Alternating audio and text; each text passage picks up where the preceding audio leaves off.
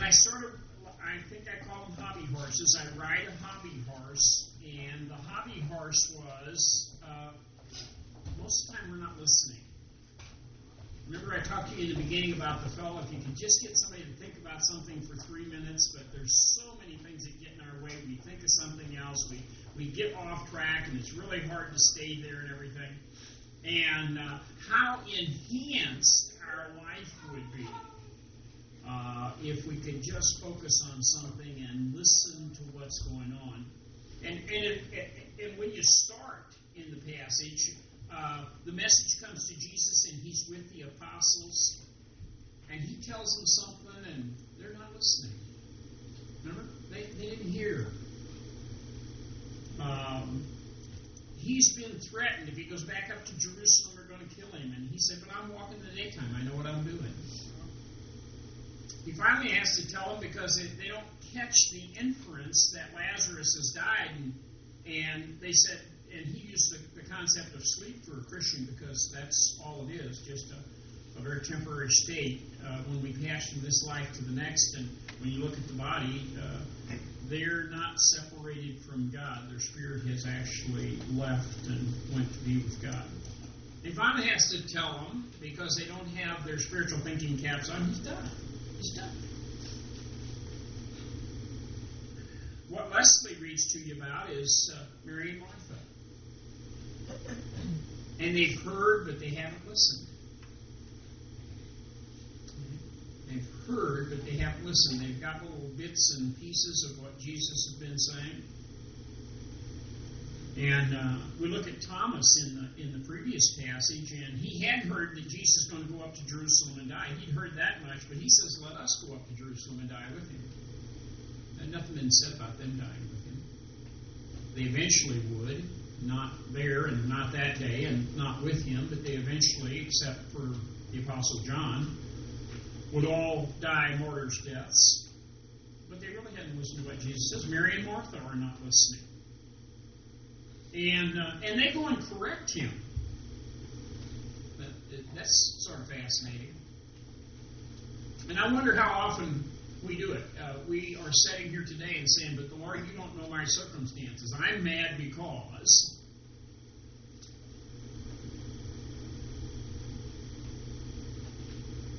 There's a verse in the Bible that says you have not resisted unto blood. Nobody's nailed you to a cross. Jesus understands all of those things far superior to us. And he's desperately, and I don't think God ever gets desperate, but he's desperately wanting us to understand, not for his good, but for ours. Wanting us to listen. There's stuff on the wall today that's not on my bulletin. John chapter 11, when unbelievers refuse to believe. The first couple sections are when believers refuse to believe. Now they believe that Christ is Savior, but they don't believe in all that he can do for us. That he walks through life with us. That he's here today. We sing about it, about Santa Claus. You better not cry, you better not pout. I'm telling you why. Santa Claus is coming to town. He sees you when you're sleeping, and he knows when you're awake. And yet we refuse to. We know that Santa Claus is a fable, but we refuse to believe that about God. We say things like, whatever I'm doing is more important than you are, God. Whatever I'm thinking is more important than thinking about God.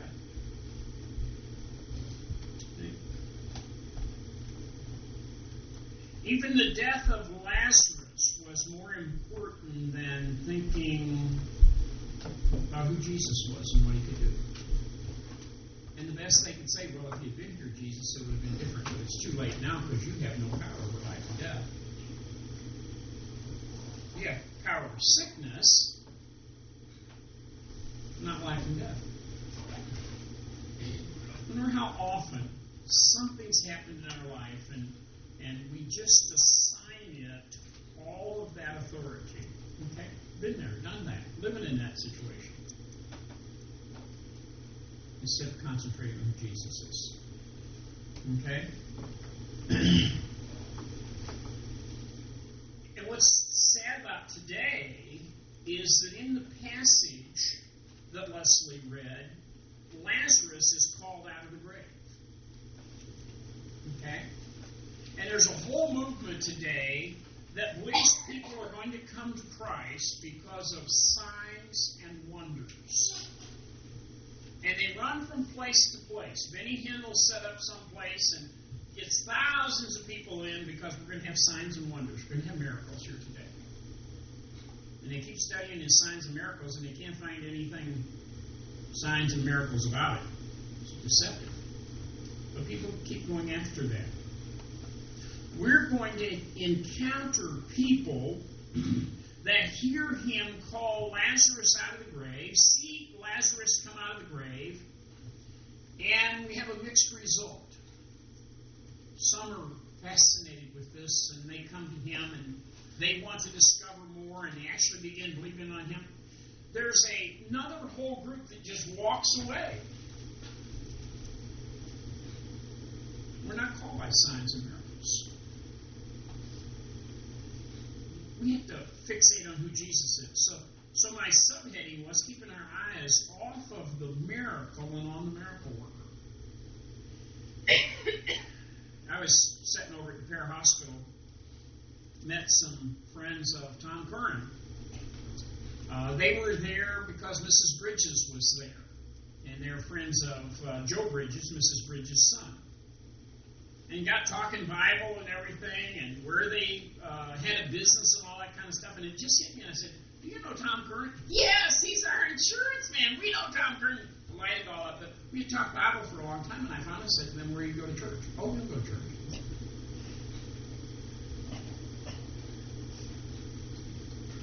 And I thought, and they were talking things that most people don't know about the Bible. And talking like this world can't last a lot longer, at least the economy in the world's going to last longer, but the economy that we're in right now is going to be changed by the rapture of the church. And they really believed the rapture of the church was going to happen quite quickly. The man has a United Church of Christ background, and the lady has a Catholic background. And they really haven't found a church. They've been married 19 years and haven't found a church that they've been able to settle down into. And I said, oh, you should find someplace.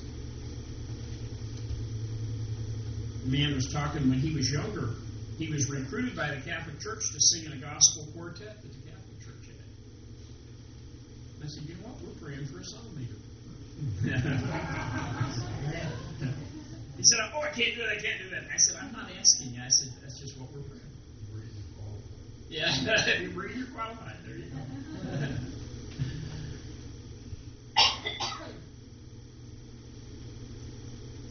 And I thought, with the contradictions we have in our lives, how can we put these things together? I talk to people all the time that are confident they're going to heaven because Jesus has died for them, and yet there's no worship activity in their life.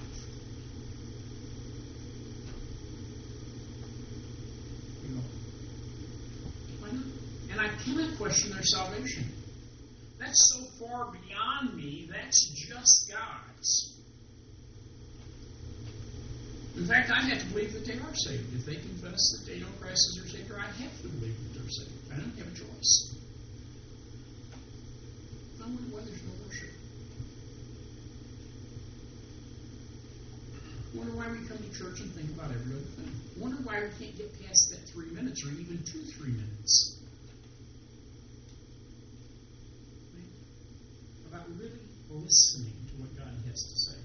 Because what we've encountered is two groups of believers that trust Christ for their salvation, and yet they're not listening. And now we're going to encounter some folks that are not believers, and they can't listen either. And we say, well, that's a good reason why they can't. But what about believers that are not listening? Okay, my first little section of verses, and I got up there, nice people are not all believers. You can have sort of a rascal in town, a person's hard to get along with or whatever, and you get talking deeply to them, And you find out they're Christian. And then you find some of the nicest people in town that are not Christians. So I don't think accepting Christ is always predetermined. You're suddenly going to be a nice person. We still have these personalities and characters and everything to deal with. And you have this very nice person, you begin to present Christ to them, and there's just this big wall that goes up. Whoa, don't talk to me about that. Just be a nice person. Yeah? So nice people are not all believers. And 17 through 19 says, Then when Jesus came, he found that he had lain in the grave for 4 days already. Now Bethany was nigh unto Jerusalem, about 15 furlongs off. And many of the Jews came to Martha and Mary, to comfort them concerning their brother. Okay, so we're setting up who's here. We know that Mary and Martha are there. We know that Jesus and the apostles have come there.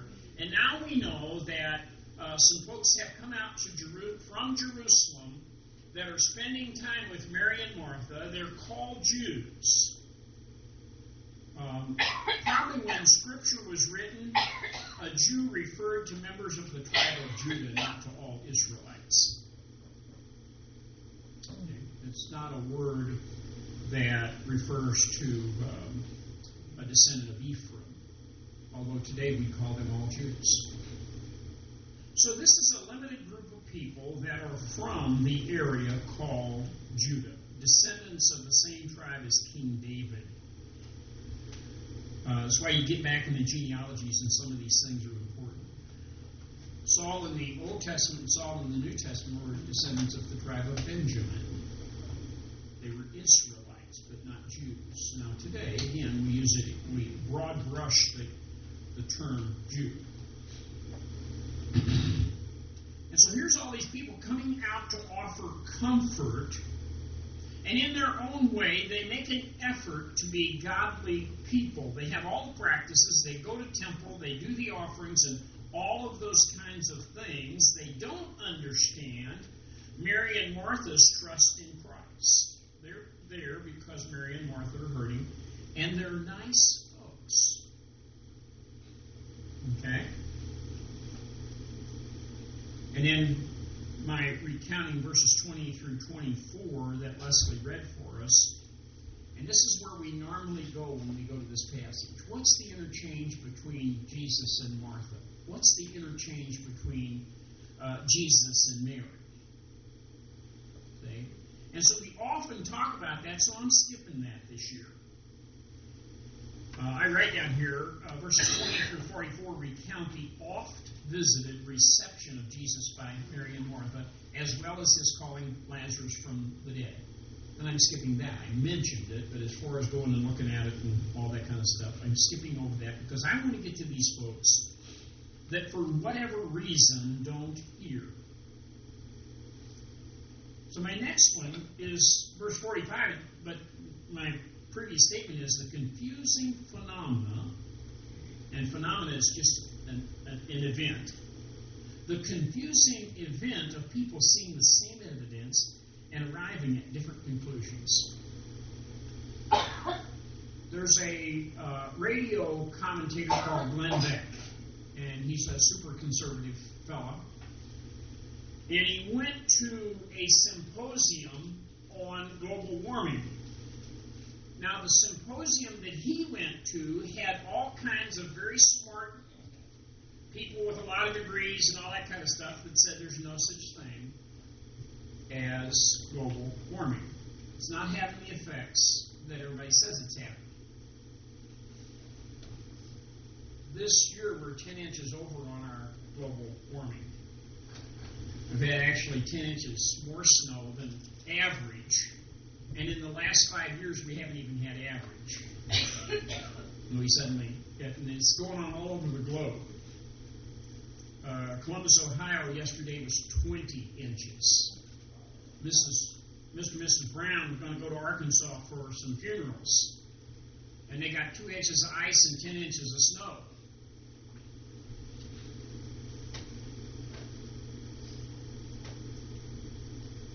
We have two groups of people, another group of people led by Al Gore, And I don't know if it's led by him. I think he found out the information from somebody else and he's basing it. And they are resolute that there's this thing called global warming. And they have people with doctorates and all that kind of stuff from some very smart people all behind their names also. And you go, how can a fellow like me understand any of this stuff? Where's Virgil when we need him? You know?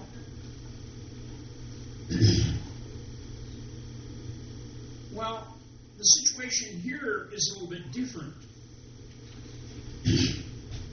There's been a fellow in a grave for 4 days. His sister, who was anxious that his life be preserved, says to Jesus, don't do this. Don't do this.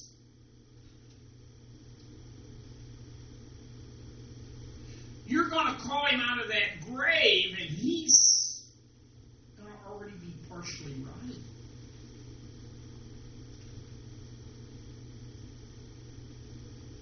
He's going to be walking out here a dead man. Don't do this. That's a believer that's not believing.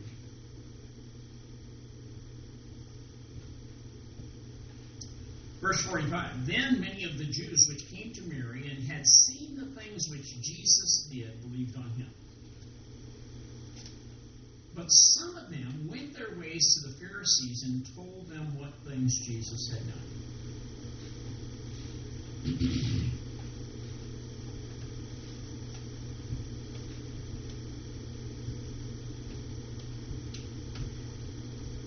Where are we at? Are you more like Mary? Remember Mary, when Jesus spoke, she wouldn't be in there listening and pay attention to him. She went in and washed his feet and with her tears and wiped him with her hair and anointed him. They jumped on her and he said, no, she's done this for my burying. How about Martha? Her focus was on making sure everybody had a drink and everybody had something to eat when we get together. Good Baptist. Good Baptist.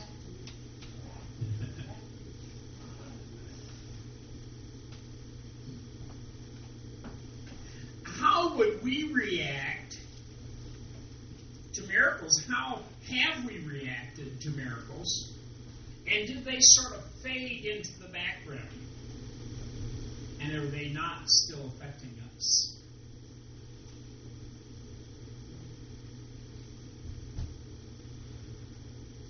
Where are we? Am I a believer that doesn't believe? And I'm talking about truly saved people that will not take the issue that they're struggling with today and give it over to God.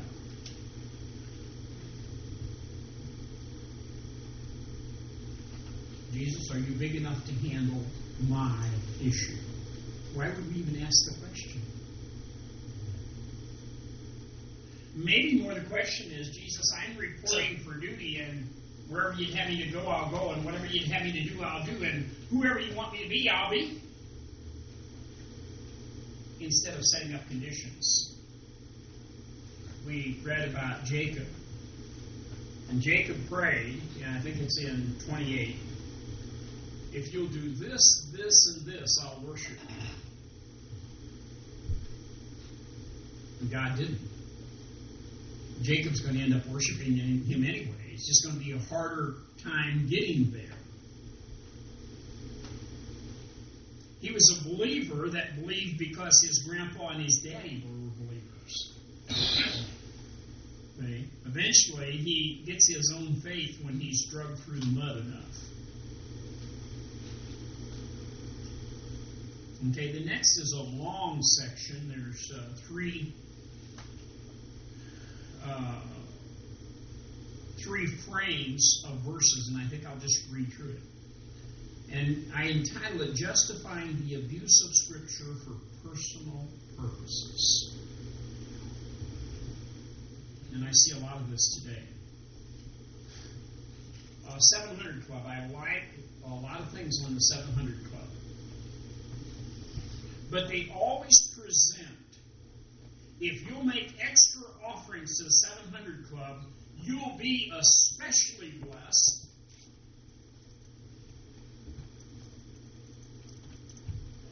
And they call it the law of reciprocation. God has to pay you back.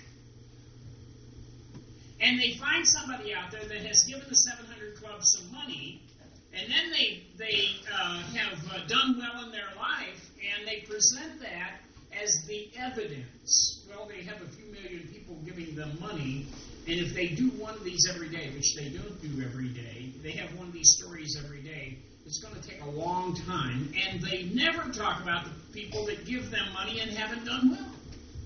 It's always, if you give them money, you're going to do well. That's using Scripture for personal purposes. That's why I don't preach on money, because it's the easiest thing to abuse. Now, if you tithe, God's going to make you rich and good looking. Don't you believe that? No. If you're going to tithe, you just tithe because you tithe. Not because you're expecting some kind of payment.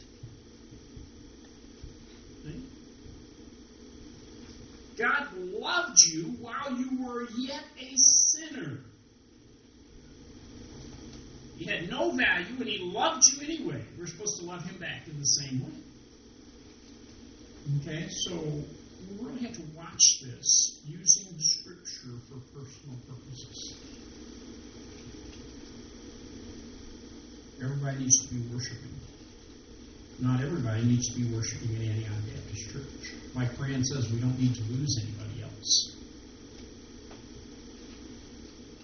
But our motivation is to get people to worship Christ, not just to see that we have every seat filled in Antioch Baptist Church. That family that Tom knows runs Cedar Hill Feed Mill. And Cedar Hill's a ways from here. Susan drives further than that. But not everybody will. That's why I just told me. He said, find a church and settle down there. Just go there and worship. And you know what? You won't find a church where you're going to be in 100% agreement. You're going to find something that you disagree about. There's no perfect churches. And if there is, don't go there because you'll mess it up. Because there's no perfect people. Find some place and give your life over to God in that place. I have my opinions of the nature of a church that you should worship in, but man, you should worship. So let's just read these verses. There's quite a few. It's 47 through 53. Some folks have seen exactly what Jesus did, and they ran right away to the high muckety mucks. Then gathered the chief priests and the Pharisees a council and said, what do we? For this man doeth many miracles. They're all aware of it. Okay? They have not been moved. They recognize he's doing miracles. They seen the blind man that had been blind from birth, and now he sees. He only could be referred to as somebody's son. No matter how old he got, he would never be considered mature as long as he was blind. And now they have to consider him in maturity. Many other things. And so they confess, yes, he's doing many miracles.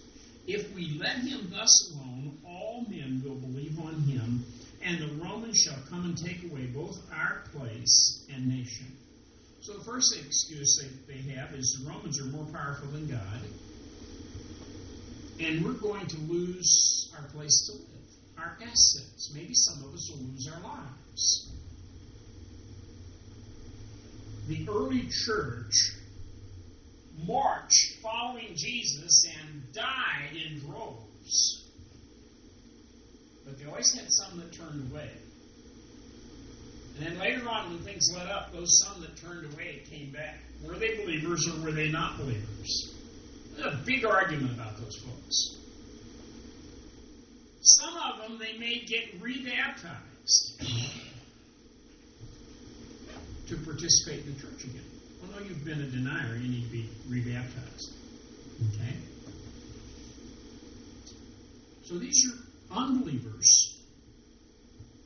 They see the same evidence that have moved some to become believers. We're going to find out something more. We're going to find out that these fellows know their Bible and know the verses that apply to Jesus. And they're not moved by Bible either. 49. And one of them, named Caiaphas, being the high priest that same year, said unto them, You know nothing at all. Now they did. Jesus was not a phenomena as a rabbi. He was a young rabbi. And he had gone to Nazareth, to the synagogue in Nazareth. And he said, hand me Isaiah's scroll. They were going to let him read. Now, it doesn't have any chapters and verses marked in it. Those old scrolls didn't. It was written in Hebrew. So, we wouldn't even know which end of the scroll to start on. And he unrolls it to what today we call Isaiah chapter 61, and he begins to read. He knew his Bible, the Old Testament, backward and forward. They all did. Not the ladies, because they weren't allowed to have much education, but the men. But this guy says you know nothing at all. And what he actually means is you're not thinking about this. Nor consider that it is expedient for us, that it's necessary for us, that one man should die for the people, and the whole nation perish not. The promise is one's going to die and deliver the nation. And this is how he's using it. And this spake he not of himself. Remember the Catholic priest in World War II? He was in Poland. And he was in a concentration camp. And the head of the concentration camp had said, I'm going to kill 10 people every day. And there was a Jewish man there with a family. And the Catholic priest said, no, because he has a family, take me instead. And he took the Jewish man's place. Now, I don't know if the next day they killed the same Jewish man. I don't know what was the outcome. And had this Catholic priest step forward and say, I'll take his place. And every once in a while we hear stories like that. Now here's the high priest. He thinks he's the most important religious person in the whole nation. When he begins to read this, he wants them to know for sure that he's not talking about himself. Hey, it's not me that's going to die for this nation. We're going to find somebody else. And this spake he not of himself, but being high priest that year, he prophesied. I don't know if you're familiar with a lot of churches, but there's an awful lot of prophecy going on that has nothing to do with the Bible. Prophesying this and that and this and that. And here we see an example of some of that. It's mixed in with Bible. He prophesied that Jesus should die for that nation. Isn't it funny? I find some scripture and I can make them fit right in and we can get rid of our problem. His motivation is not that Jesus died for the nation. Apparently, he really doesn't believe that the death of Jesus is going to do anything other than get rid of Jesus. There's a thorn in his side. But he's using scripture to get there. Do you see the hand of God working in the background? Sort of like our Sunday school lesson of these things working out with Jacob and Laban. And you see two deceivers trying to deceive one another, and you see God working in the background. Jesus is to die for the nation. This high priest, who is a Christ rejecter, actually names Jesus as the one that is to die. He's like Judas. He comes and kisses the doorway to heaven and refuses to go through.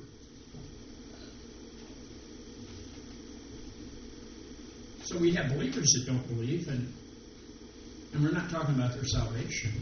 And we have unbelievers.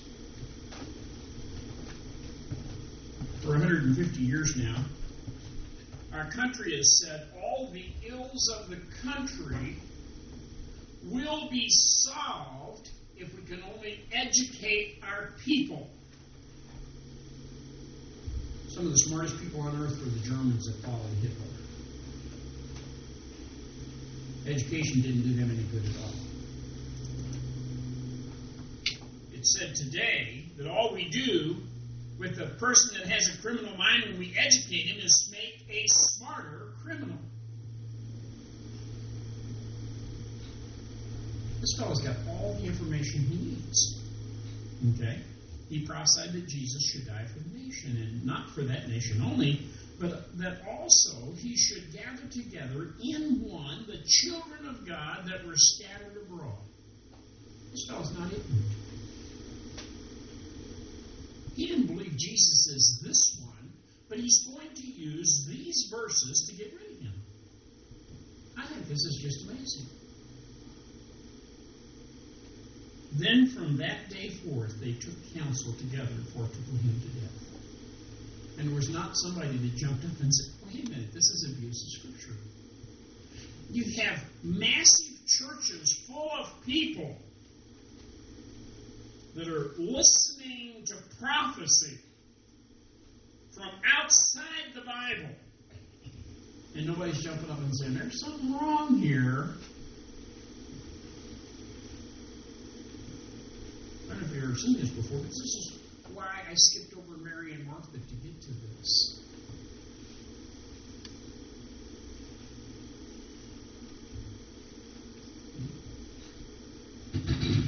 And that's as far as we go here today. I've got one more little section, and that's Jesus announces judgment upon people who abuse the people of God. I don't know what the judgment for this high priest is, but listen to what he says. This is from Matthew 18:7. Woe unto the world because of offenses. And that term woe is used numerous times in the Old Testament. There's some places, I think it's in Jeremiah, that there's a whole list of woes. Okay? And woe is a warning of judgment. This is going to come to happen if you don't get straightened out, and those things all happened to Israel. For it must needs be that offenses come. Now you can think of Judas here. Okay? He is the one that kissed the gate to heaven and didn't go through the door to heaven. For it must needs be that offenses come, but woe to that man by whom the offense cometh. These things have to happen, but those people that create the offense are voluntarily doing so and bringing judgment upon themselves. And I've heard over and over again, people try to defend Judas. He didn't know what he was doing, that God was forced him to do this. And I don't think so. He chose to do this. God just used a man of that character to do this. Now we have the great high priest who has, I'll tell you what, if we went back to compare our knowledge of the Old Testament with that man, he would embarrass us. And yet he doesn't see what's wrong with using Scripture for his personal benefit. It means when you approach God, you have to approach God with character. You have to come in a worshipful attitude, not in an attitude of what can I get out of this relationship. It didn't work with Jacob, and it's not going to work with us today, despite that's what's being preached. Is it being preached, Susan, when somebody says you got to name it and claim it, and what's wrong with you is you don't name it and claim it, Susan? I got an email from Susan, and somebody is telling her that. What's wrong with her? She's just not naming and claiming.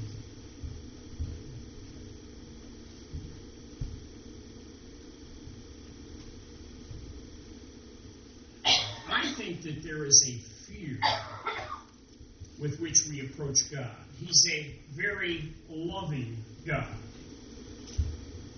And yet He is so awesome and so different from us that somehow we have to have this attitude of, I need to listen to Him. I've got to get off of my agenda and find out what His agenda is for me.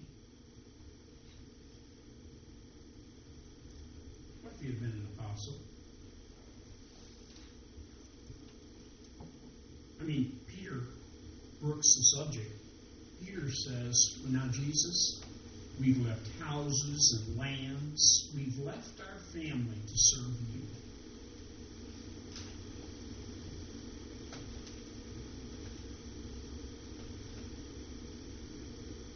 You're saying, what am I going to do about this? For believers, you've got an eternity with God. You can't trade for that anywhere. You can't go on Craigslist and find that. You can't pay for it. You don't deserve it.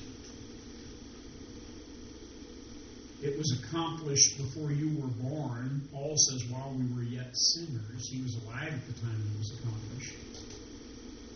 It should bring us to a state of humility just a little bit.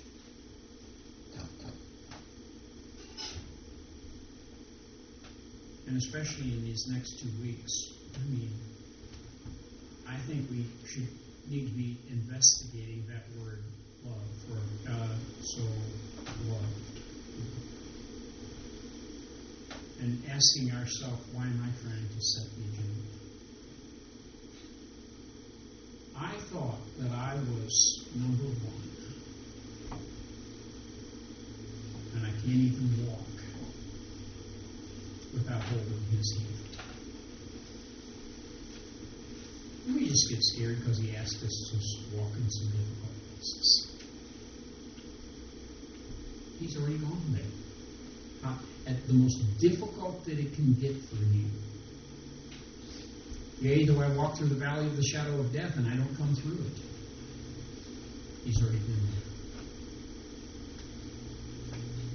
there. Knows what it's all about.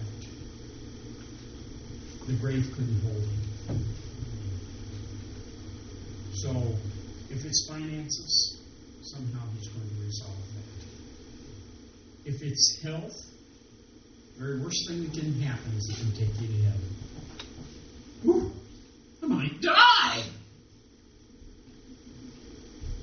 Well, the truth of it is, all of us are going to die. Unless the rapture occurs before you physically die, you're all going to die. We don't have options. We don't have options.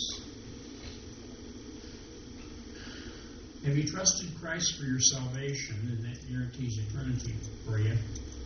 But have you trusted Him for the rest of Sunday?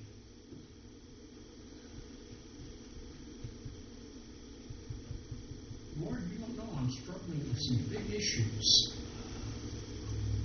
And He just smiles. He says, I guess one of these days that they'll understand that I do know. That was how He was with Mary and Martha. Tried to reason with them until Lazarus was called out of the grave. They didn't understand. The apostles weren't any smarter because it says about them they didn't understand until after the resurrection.